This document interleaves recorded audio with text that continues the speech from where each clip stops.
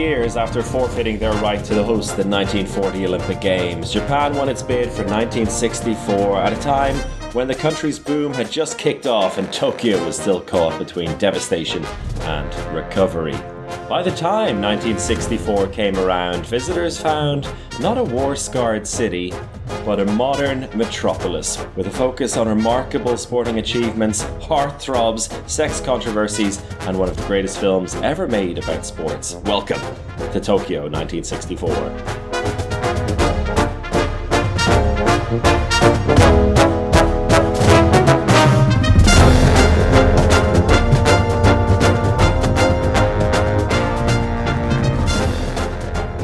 So Chris, this is the second time we've attempted to record this Tokyo podcast. Yeah, and the first time around, it didn't really work out. The blame is purely on me and my, well, I was going to say shoddy internet in the place I'm staying in Iceland in the first week of my trip there, but actually there was no internet.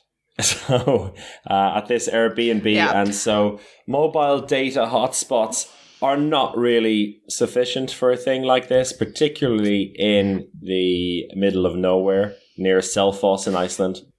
Yeah, but I suppose it was fitting that we made our second attempt today, the 8th of July, the day that Tokyo has announced a 6-week state of emergency due to the coronavirus. So, you know, it all fit in well. Actually, I haven't heard that news, so fantastic. Breaking news for me on this podcast. What does this mean, do you think, for the games? Exclusive Olympopod news. I think from what I glanced at before I came onto this call, it means that you can't get alcohol in restaurants. Okay. I'm sure there's other things as well that are important, but that seems to be the main one. I mean, they're not letting anyone in other than athletes anyway. So yeah, true. Yeah. And well, we all know not drinking alcohol is the key to not getting coronavirus. Yeah. So anyway, back to 1964. This was in Tokyo, and it did happen eventually. But as I mentioned in the intro, it was after a 24-year delay. Yeah. Tokyo, what's up with you? You're not going to get it awarded a third time. I'm going to say that. Anyway, look, they had their delay. A lot of stuff was happening in the world in the 30s and 40s. So, but yeah, this one was described by the Times as the science fiction Olympics. They really wanted to show how far they'd come and how Tokyo was the city of the future. A lot of new technology in this games. There were touchpads in the pool. So for the first time, it wasn't just done by sight. Oh, which was a big controversy in 1960, right? There was one race in particular where one of the swimmers got clearly screwed over. So that's not an issue anymore. Nope. And a lot of very fancy stopwatches and clocks. So well timed. Also, they really did a do-over of Tokyo itself. Bulldozed a lot of the areas that weren't too desirable. Quotes that there were at least 100 deaths and 2,000 injuries in the rebuild of Tokyo for the Olympics. Oh, were they related to certain things, or was it just a like number the builders that was thrown out? Yeah, no. Very, very World Cup vibes, that sort of stuff. Yeah. And they coincided the Olympics with the launch of their first bullet train. Yeah. To transport spectators from Shinosaka to Tokyo Central stations. Oh, one more fact to make it science fiction-y. The first opening ceremony to feature electronic music. Oh. Electrotronic. Not just was it like advanced technology on and off the track, but also the capturing of the games, as I mentioned in the intro as well about the film, was Kon Ichikawa's Tokyo Olympiad, and according to many people, one of the greatest films ever made about sports.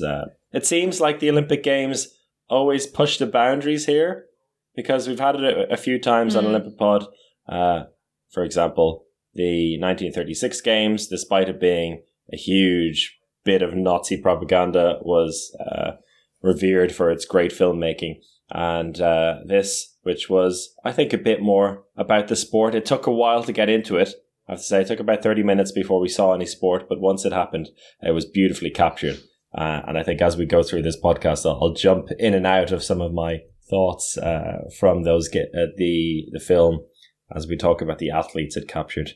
The film itself captured, I think, pretty much all of the sports in one way or another. It's focused very much on the track and field for about half of it, and then it was like, boom, boom, boom, here's all the other sports, as kind of the Olympics coverage in general does. And so it really started with Bob Hayes, and I think he's somebody worth talking about. He won the 100-meter title in a time of 10.06 seconds in the final, equaling the world record. He actually set a quicker time in the semi-final, 9.91, but that was wind assisted, so it didn't count. And what I found funny about that was the film narrator in the final asks, how much faster can a man run? Well, he had run quicker in the semi-final, but it was wind assisted. And also it turned out they could run quite a bit faster eventually. What were they to know? Hayes was fantastic for his time.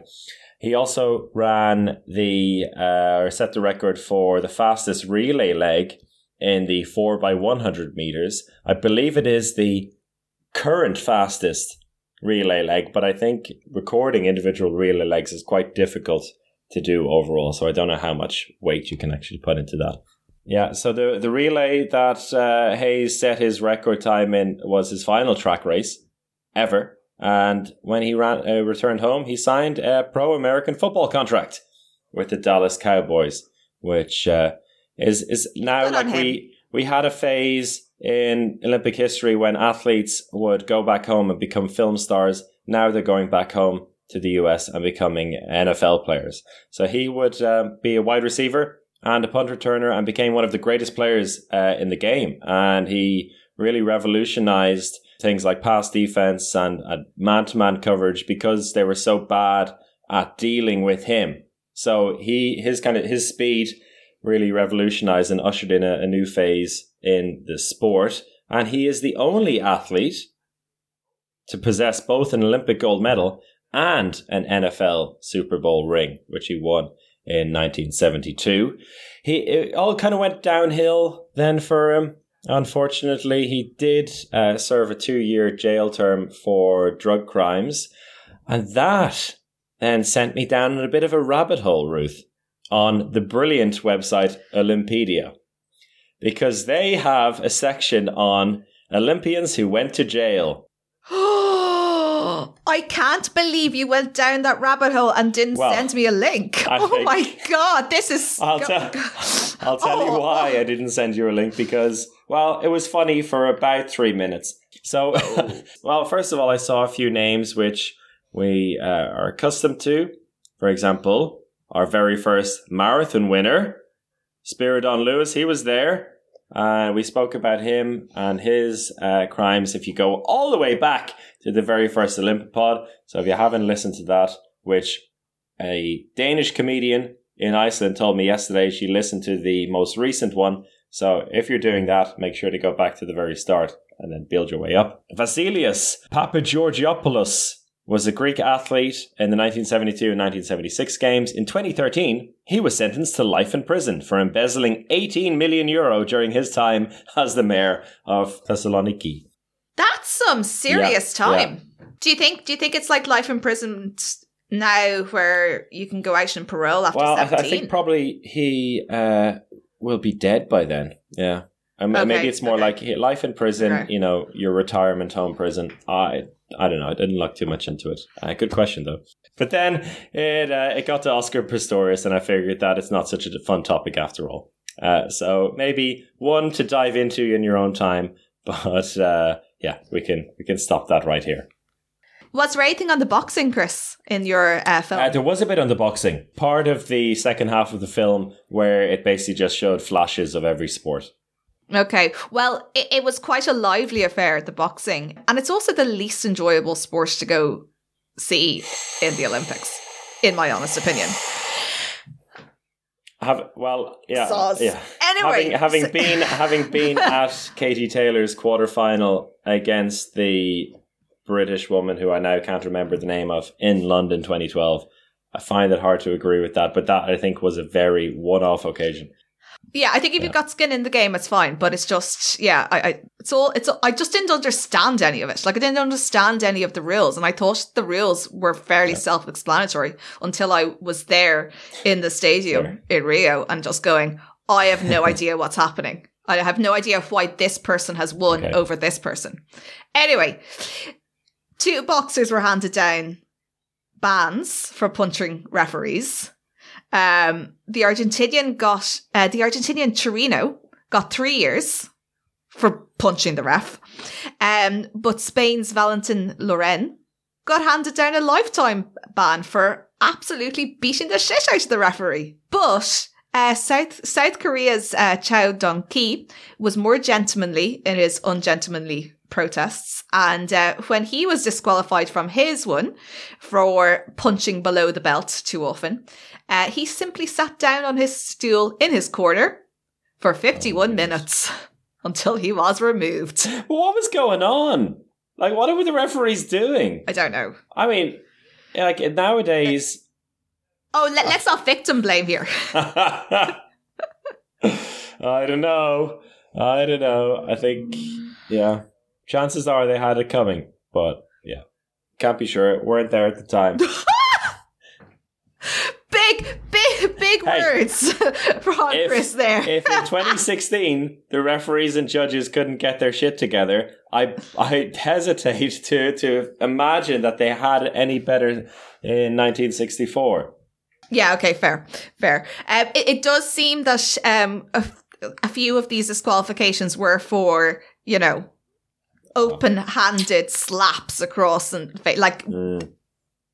Yeah. So, but I understand what you're saying. Maybe it's an issue of boxers and referees coming from around the world, and they all have their different styles and maybe different variations of the rules. Believing that this is okay. A bit of a slap across the face with an open glove. Maybe that's okay in some places. Maybe it is. But we've already kicked out boxing from our Olympics, so it doesn't matter. It doesn't matter. Anyway, there were some good stories from the boxing, were there? Wasn't just all disqualifications. Not quite. We had, after having Cassius Clay, later to be known as Muhammad Ali, in the last pod, it's only fair to mention Joe Frazier, who, he was going to become one of the great heavyweight champions of all time, but back in 1964, he really had no business being there because he was actually beaten in the Olympic trials by a man called Buster Mathis, a fighter who was a far better amateur overall. But Mathis had broken his thumb while training for the Olympics, and Joe Frazier, Smokin' Joe, got a chance to replace him, which is quite ironic because in the semi-finals of the Olympics, Joe Frazier then broke his own thumb.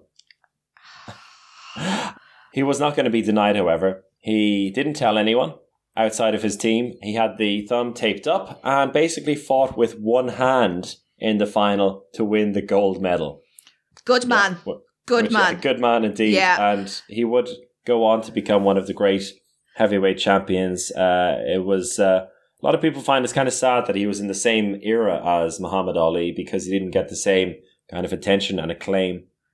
But Frazier then won a heavyweight world championship in 1970.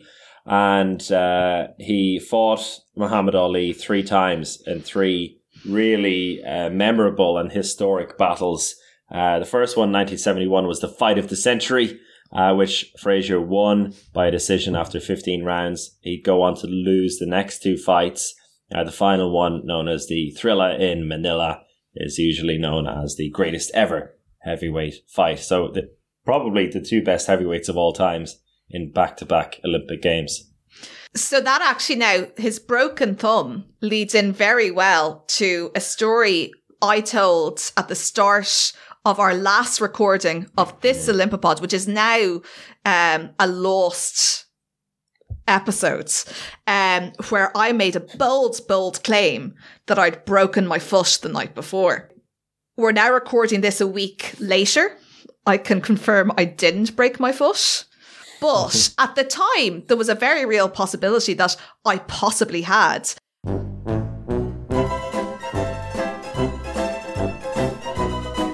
Well, Chris, look, the road to Tokyo was always going to be a bumpy one. It's a lot of preparation and training that goes into every single Olympopod. I have to read some really big books. Some of them are hardback. I have to do a lot of Googling. I have to go onto Wikipedia and read like multiple articles. So, you know, it's really tough. It's tough on the body.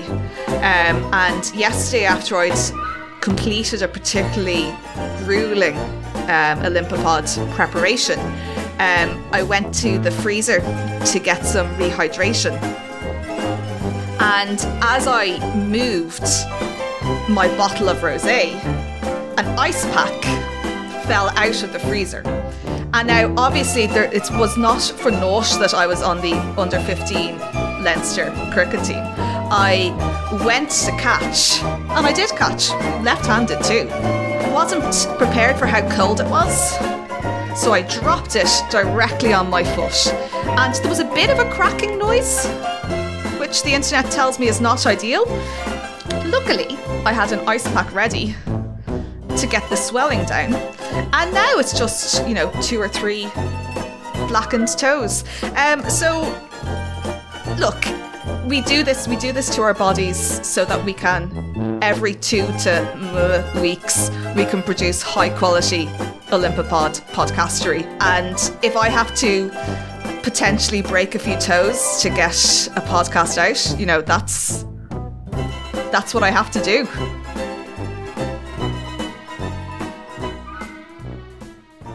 But anyway, Chris, that leads very nicely into my hero of this games, which is Al Orser Jr., because he, like me and others we've now discovered, had to overcome quite a few injuries to reach Tokyo. He was born in New York. He started his junior athletics career as a sprinter, but that all changed when he was 15 and a discus landed at his feet on the track. Bit apocryphal, but we'll take it. It's a good story. He picked it up and threw it back considerably better than anyone was expecting. Ooh. And so began his discus career. He'd produced an Olympic record at Melbourne and won his first gold. And after that, he said to the journalists, "I'm not quitting till I get 5 gold." He picked up a second in Rome, despite having been involved in a near-fatal car crash the year before. But again, Chris, that seems to have been all the rage at the time. We've kind of talked a lot about people's near-fatal car crashes over the last few Olympopods and then coming back. So it seems to be a thing that they did at the time. Yeah. But then in the weeks leading up to Tokyo, he'd dislocated a cervical vertebra and torn cartilage on his lower ribcage. And his doctors said to him that he risked life-threatening internal bleeding if he competed in Tokyo. But Chris, last week I suffered major trauma from a falling ice pack, and I came the next morning and I recorded 10 minutes of an Olympopod. I'm not a quitter, and neither was he. So it's just not in our natures. No. He, like me, covered himself in ice packs, albeit not falling ones, and bandages. He took a large number of painkillers and he just went to Tokyo. He arrived on the field with a neck brace and was in an obvious amount of pain throughout. He missed his first 2 throws. They were not up to his standard. But then on the third attempt, he completely changed his way of throwing. He went much, much slower and then just absolutely belted it and set a new Olympic record and took the gold. Remarkable. And he didn't die of internal bleeding. Hey! Woo, woo, woo, woo, woo. Though he was ready to. He was ready to die for internal bleeding. He was ready to, and that's the main thing. There was a great quote from him after winning that gold medal. He was like, "These are the Olympics. You die for them." He didn't die for them, but he was willing to. He didn't. And I was ready to last week when I thought, I broke my foot. This week, I haven't broken my foot, but the sentiment is still there. I was willing to. Bravo. I was willing to have a broken foot for the Olympopod. Anyway, he never got his 5 gold. He came out of retirement at 43 for the Moscow Games, but the US boycotted that, so he couldn't get his gold, his 5th. Yeah, it's a big statement for somebody who can only win 1 gold per Olympics to say, I'm going to win 5. Big statement. And to be fair to him, he gave it a good go, going well into his 40s. But yeah, denied. You know who did get 5 gold and many more?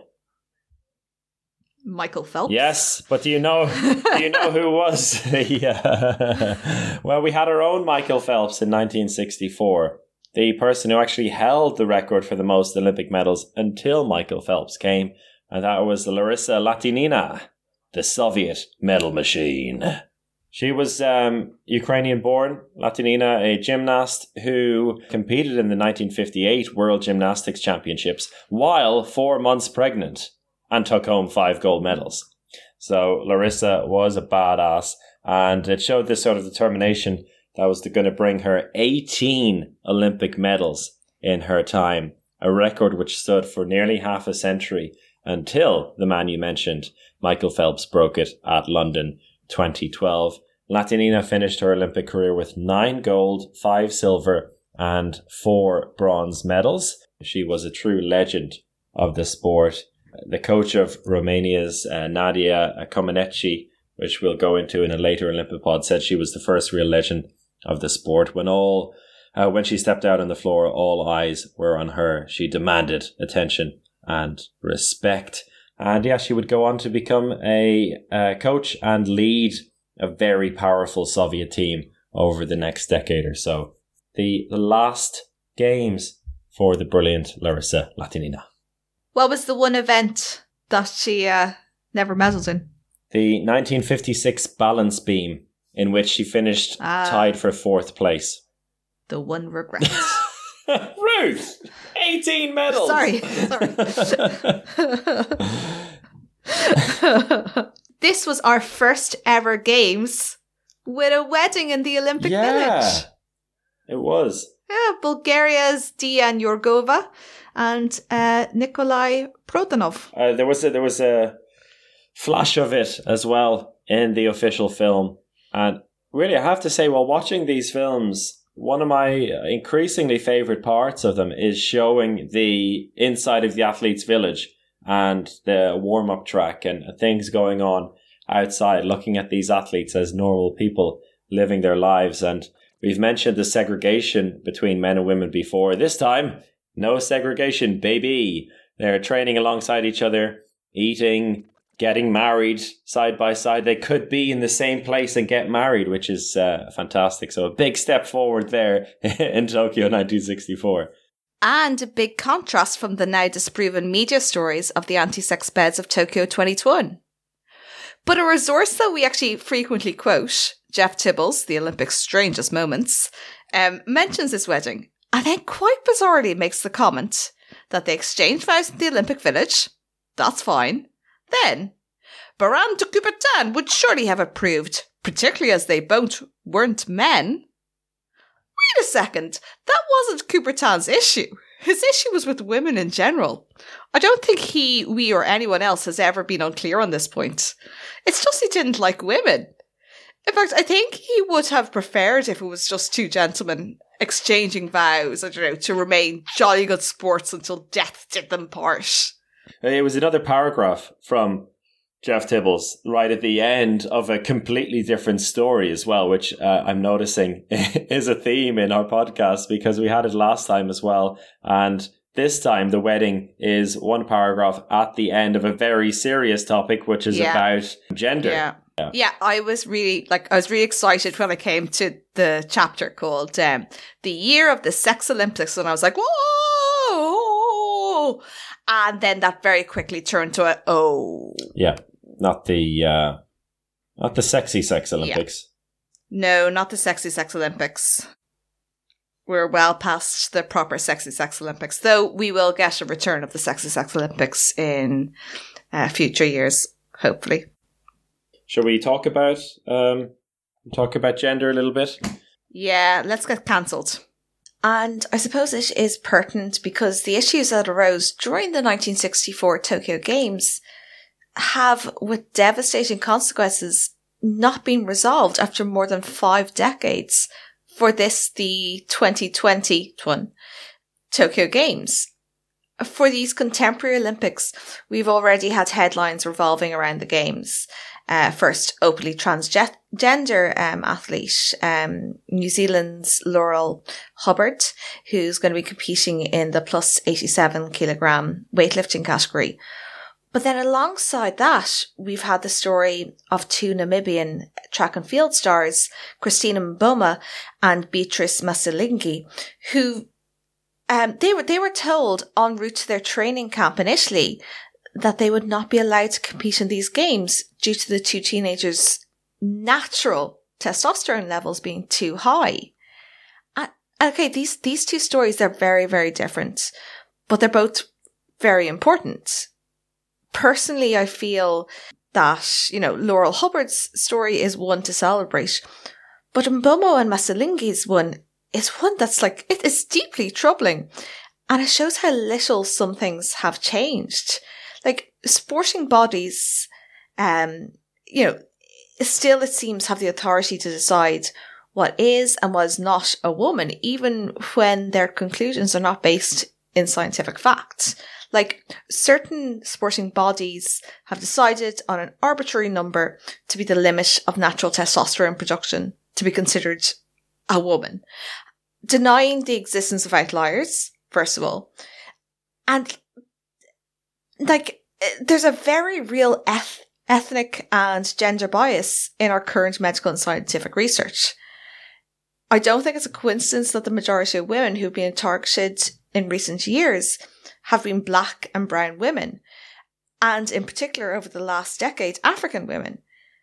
And I honestly just feel really devastated for now these 2 young women, 18-year-olds, who are already going through the roller coaster ride of being teenagers and young women and being told that their gender, which is societally accepted, culturally accepted, personally accepted, medically never challenged, are now being told by World Athletics that they're not women.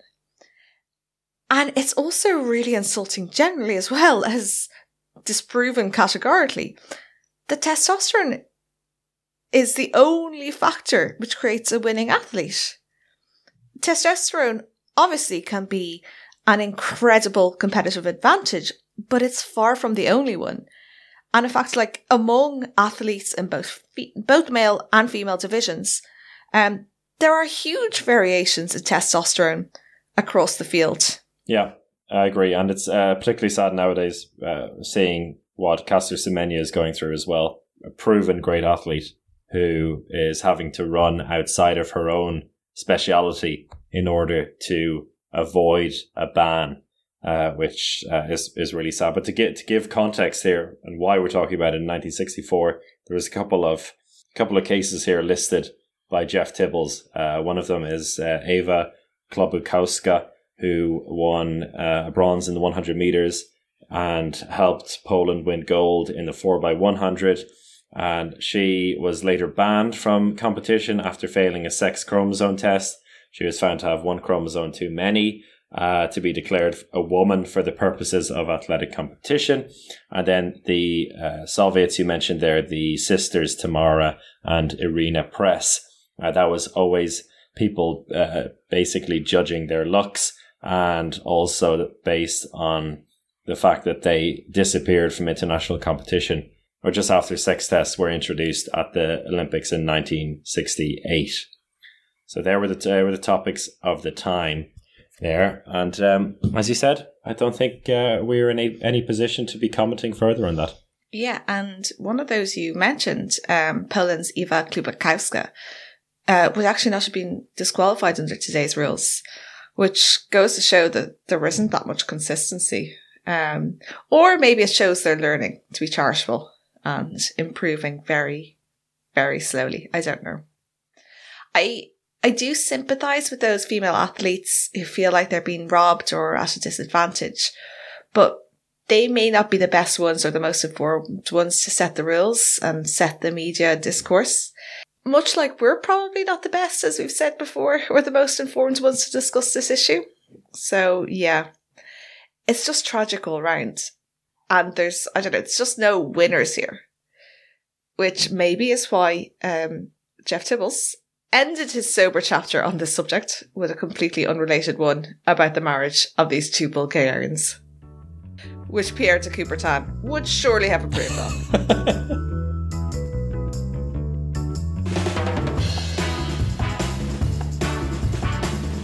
Any other athletes you really enjoyed in 1964? I'm sure there were. Oh yeah, so we have this Soviet javelin thrower, Elvira Orzolina. She was in Tokyo to defend her Rome gold, but had a very disappointing games and fouled her last 4 attempts. She ended up 5th, the utter shame of it. And she was so ashamed, in fact, of her performance that she rushed back to the Olympic Village and demanded that the barber shave her head. When the Japanese hairdresser seemed a bit hesitant, maybe a bit confused, she grabbed the clippers off him and shaved herself. After the 1968 Games, she married a Latvian javelin thrower, Janis Lucic, and their son, Vladimir Lucic, competed in the Sydney and Athens Games. He did not achieve as much as his mother did, but there's no record as to whether he lost any hair over it. Okay, so we won't be mentioning him again. Probably not. This is probably his one and only moment of Olympopod glory. I mentioned Larissa Latynina earlier, a couple more incredible women at these games. Dawn Fraser, who, now looking back on it, well, let's talk about her athletic performances first. She became the first woman to defend an Olympic swimming title and the first swimmer of either sex to win the same event 3 times, winning the Olympic 100 meters freestyle golds in Melbourne, her home country, 1956, then Rome, and then Tokyo. She also won another gold in the 4x100 freestyle relay and some silvers as well. But her career was also marked by a lot of clashes with Australia's swimming authorities because after Rome in 1960, she was handed a 2-year ban for various offences, including not wearing the official team tracksuit to a medal ceremony. So already getting into that kind of business in 1960. And at Tokyo, she defied team orders again, wearing an unofficial swimsuit, and was caught stealing a souvenir flag near the Imperial Palace, earning her a 10-year ban and prompting her retirement. Fraser has stayed in the news, particularly in Australia in recent years, mostly for being a big old racist. And about the flag, though, there's a bit more news on it before we go to the racism. She was accused of stealing an Olympic flag from a flagpole outside Emperor Hirohito's palace Hirohito's palace. She was arrested without any charge, and in the end she was given the flag as a souvenir. She later denied having swum the moat to steal the flag, telling the Times in 1991, "There's no way I would have swum that moat. I was terrified of dirty water, and that moat was filthy. There's no way I would have dipped my toe into it." Either way, she did try to steal it. And now to Dawn Fraser's racism. Now, the vast majority of Australians did not originally come from Australia. I think we all know that. Their family at one point or another were brought or decided to go there. Dawn Fraser herself did go on one of those genealogy TV series, Who Do You Think You Are?, which traced her heritage back to South America. That hasn't stopped her, however, from saying, "Look, I'm sick and tired of the immigrants that are coming into my country," in 1997. And she also, in 2015, during an interview, when asked about the behaviour of Nick Kyrgios at Wimbledon and Bernard Tomic's comments about Tennis Australia, two high-profile and relatively controversial tennis players, Fraser said, "They should be setting a better example for the younger generation of this country. If they don't like it, go back to where their fathers or their parents came from." Yeah, Kyrgios responded by describing her as a blatant racist.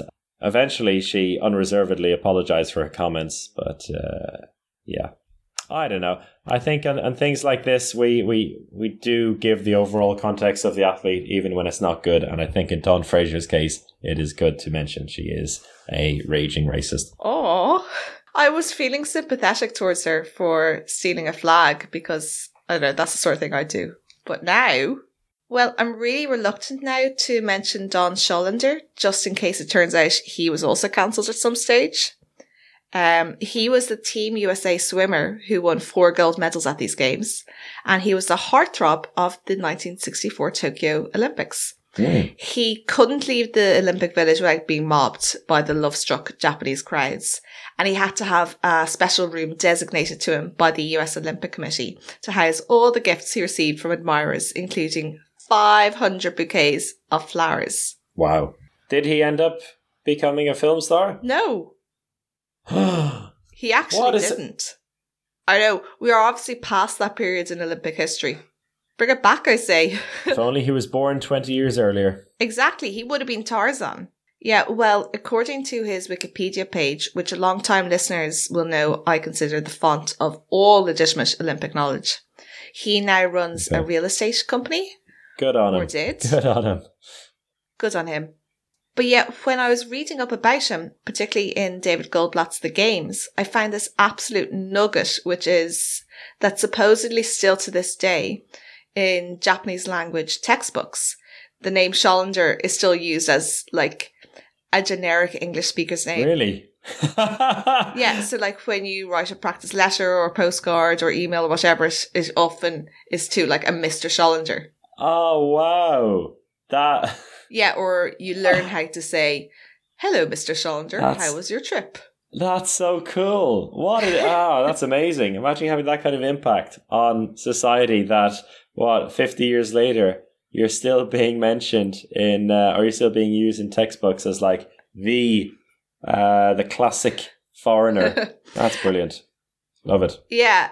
Now, okay, there is one other person I'd like to mention, and it's Bill Northam.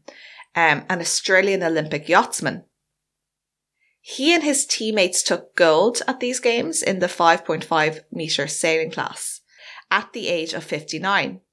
He was a very successful businessman, and he decided in his 50s he'd done all he could do at business and it was time to become an Olympian. Which usually, particularly in the last week or so of monumentally rich knobs paying ridiculous amounts of money to do ridiculous things, I'd be quite against. However, he did, at the age of 59, decide to be a yachtsman. And there were a lot of reservations about him and quite a bit of scrutiny, particularly about his age and credentials. But I mean, come on, it's a boat. And he did answer them, given that he did get the gold.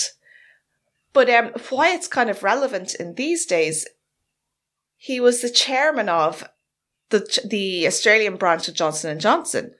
And I was scheduled to get my Janssen vaccine at the end of the week we first began recording this episode. So, woohoo! Basically, are you thanking him for this personally right now? Well, no, because, Chris, disclaimer, now several weeks later from when we first started recording this, I had the opportunity to get 2-shotty Pfizer, which I took. But also because Bill Northam is now dead and also was only chairman of the Australian branch. So, nah. Maybe I'll find out who the current chairperson of the Irish Pfizer is. And they can be our official Olympic pod shout out. And also we can see if they would be interested in becoming an Olympic medalist in Paris. Yeah, maybe. I haven't mentioned the film enough, I think, as I bigged it up so much early on. But I'm glad you mentioned the sailing there, because the way they used natural sound in the film was brilliant. I think it really captures a lot, and because they were so close to so much of the action. And, for example, in the rowing, there's one bit where they have the American cocks just sounding a bit like a cartoon character telling the rowers to pull, pull, pull, or the birds, or the general sounds of people having a miserable time while sailing. And I think that being able to capture the sounds of people having a miserable time while sailing is truly a stroke of genius. and they managed to capture that in the sailing bit, which, as we know, is very difficult to actually watch. But in these films, they still managed to capture it quite well. A lot of slow motion in the film as well. I think it captured things like the artistic gymnastics and the women's 80-meter hurdles as well, which I really liked. And again, they used only the sounds from the stadium in the build-up, the sound of one of the hurdles crashing at the very beginning, and build up slowly and slowly until the commentary comes in at the final stages.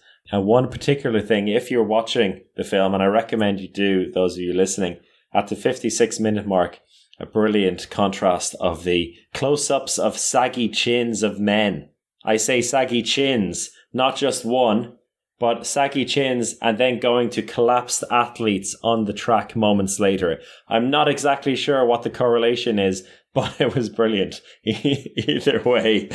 What? It has to be seen to be believed.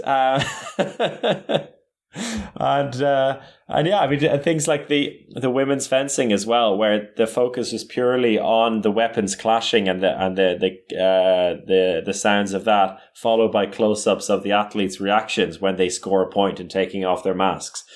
Things like that were really good, and I think Kon Ichikawa did a brilliant job, and it's definitely one to watch in your spare time. Well, as we're coming to the end, Chris, an amazing first happened at the end of the 1964 games, which was that Zambia became the first nation to enter as one country and leave as another. So during the opening ceremony, they paraded in with the placard of Northern Rhodesia, but Zambia then declared independence on the 24th of October 1964, the same day as the closing ceremony. So they paraded out proudly as Zambia. That's amazing. And I did see that in the film. They did show it. Yeah. Good for you, Zambia. Yeah. That was shown in the film as well with the placard for Zambia. And overall, the closing ceremony is a much more loosey-goosey affair.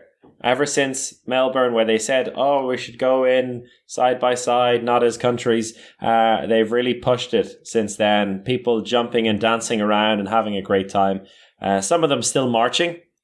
I'll let you imagine which countries they were, but for the most part, all of them just having a big laugh, and lovely to see. So, Chris, we're going to the end. So the classic question, would you have won anything at these games? Would you have medalled? Yeah, no, at this stage, I would be preparing hard for the introduction of handball into the 1972 Olympics, I think. Yeah, not sure if I would have medalled in anything, to be honest. No, don't think so. Yeah, me neither. But the more important thing, we have to take something out. It's the traditional Olympopod Sports Swap. Yes, and if you don't mind, I think it's my turn to make the cut. And look, the one I'm taking out is a team sport which I think most people care the least about, that hasn't already been removed from the pod. Yeah, because we've already taken out quite a few. We've taken away football, haven't we? Yeah, so this is one that hasn't been taken out, and basically I'm more also celebrating the fact that it was added to the program for the first time at Tokyo 1964. It's volleyball. Not the greatest sport anyway, I think it's fair to say. No contact. The points rarely match up to those that go viral on the internet. And let's be honest, the beach version takes all of the attention at the Olympics, where the indoor version kind of just floats on by.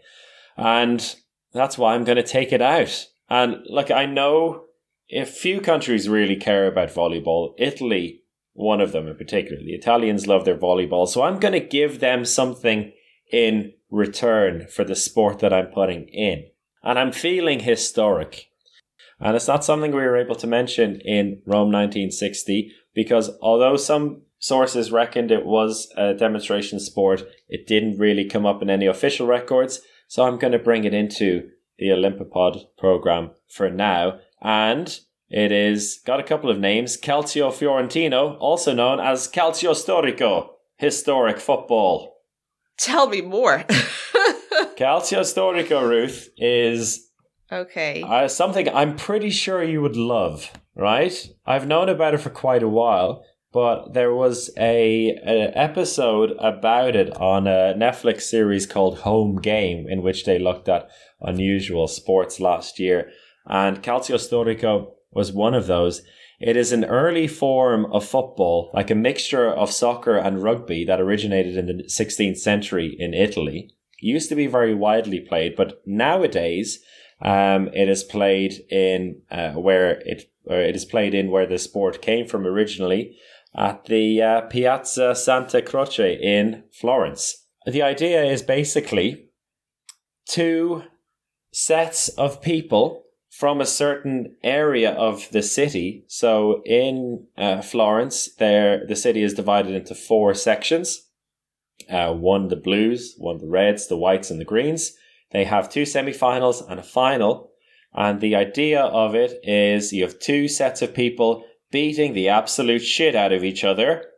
I was just about to ask this, Chris. I was about to ask, could this be a full contact sport? It is beyond full contact. While there is a ball, though. So the aim is to throw the ball or place the ball into the other end of the pitch. So there's basically a goal which is a few meters tall, and the entire width of the pitch wide. So there's 2 at either end, and there's kind of one set of people which do all of the fighting on the front line, and then the quick small people trying to dance their way through the fighting and throw the ball into the goal. It is absolutely phenomenal. Right? It was a big old sport in Italy until 1930. Sorry, until the 17th century. But then it came back in 1930 as it was reorganized as a game in Italy under Benito Mussolini, widely played by amateurs on the streets, and they play 3 matches a year now in Florence in the 3rd week of June. So from the 4 quarters of the city, 2 teams face each other in one semi-final, 2 teams in the other. The 2 winners then face each other a week later in the finals when they've recovered. When they'd all been discharged from hospital. Exactly. That is quite literally the case. And that is why they can only play 2 games a year. So, and I can really recommend watching the documentary on it, Home Game. And there's a special kind of fear as well that the athletes are shown to have, because it is absolutely brutal. There are severe injuries, or there has been death in the past.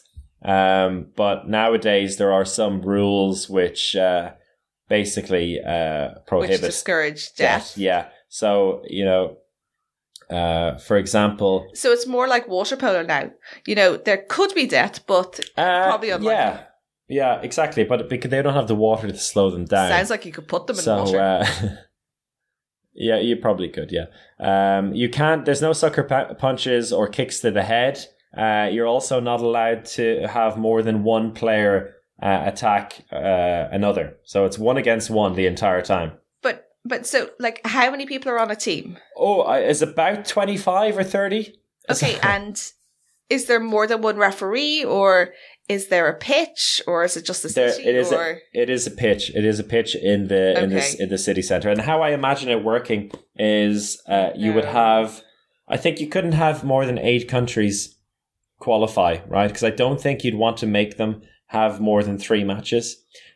So we have the 16 days of the Olympics. So you have the quarterfinals on the first or second day. A week later, the semi-finals, and then on the final day, the final. I think it could be a great sport, and one in which would be, despite it being very much an Italian and a sport in Florence right now, I think it's one that a lot of countries could get on board with. Team USA would want to get on board. Oh, they would. So my only concern, and it is only a small one, is that, we have at this point put in a lot of sports that have, actual governing bodies, something that this sport probably lacks. Is there something, Like, is this something we say to the historic footballers? Did we say to them, like, look, we'd love you to be involved in LA. Could you spend the next 7 years? Could you spend these years just working on a more robust governance and framework, you know? I'm just concerned we're not ready for it just yet. We'll work on it. It could be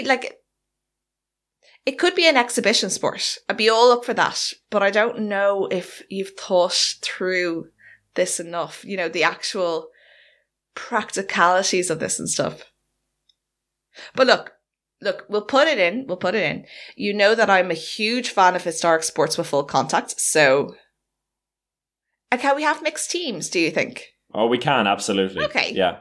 And I mean, I think we can have mixed teams, and then we have to just figure out, I mean, whether, because it seems to be a lot of one-on-one fighting here, like whether it's men on men, women on women, or, you know, anyone against anyone. Yeah, no. I think it's anyone against anyone. Okay, I like it. I like your passion for it.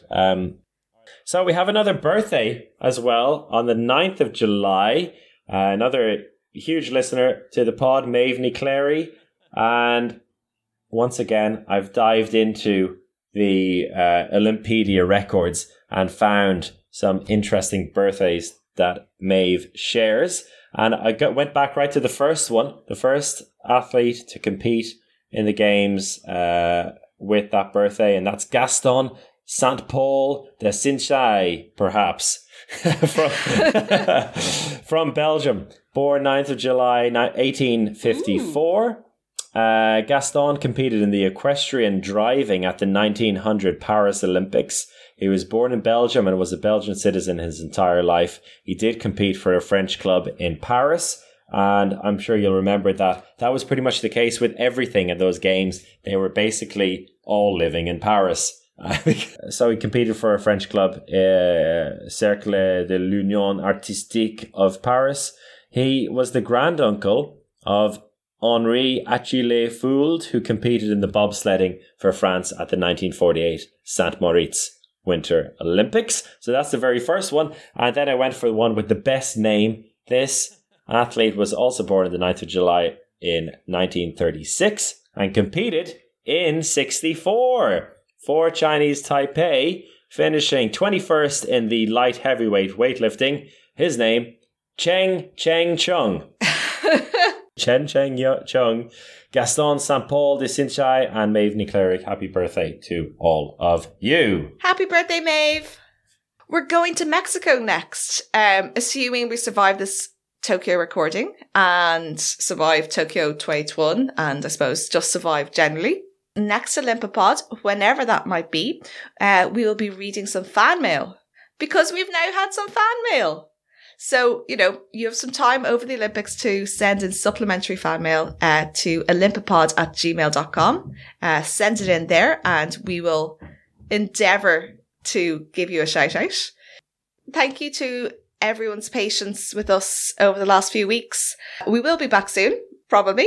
Hey, whoa, I see you in 1968. Goodbye. Bye. Enjoy the Olympics. Bye.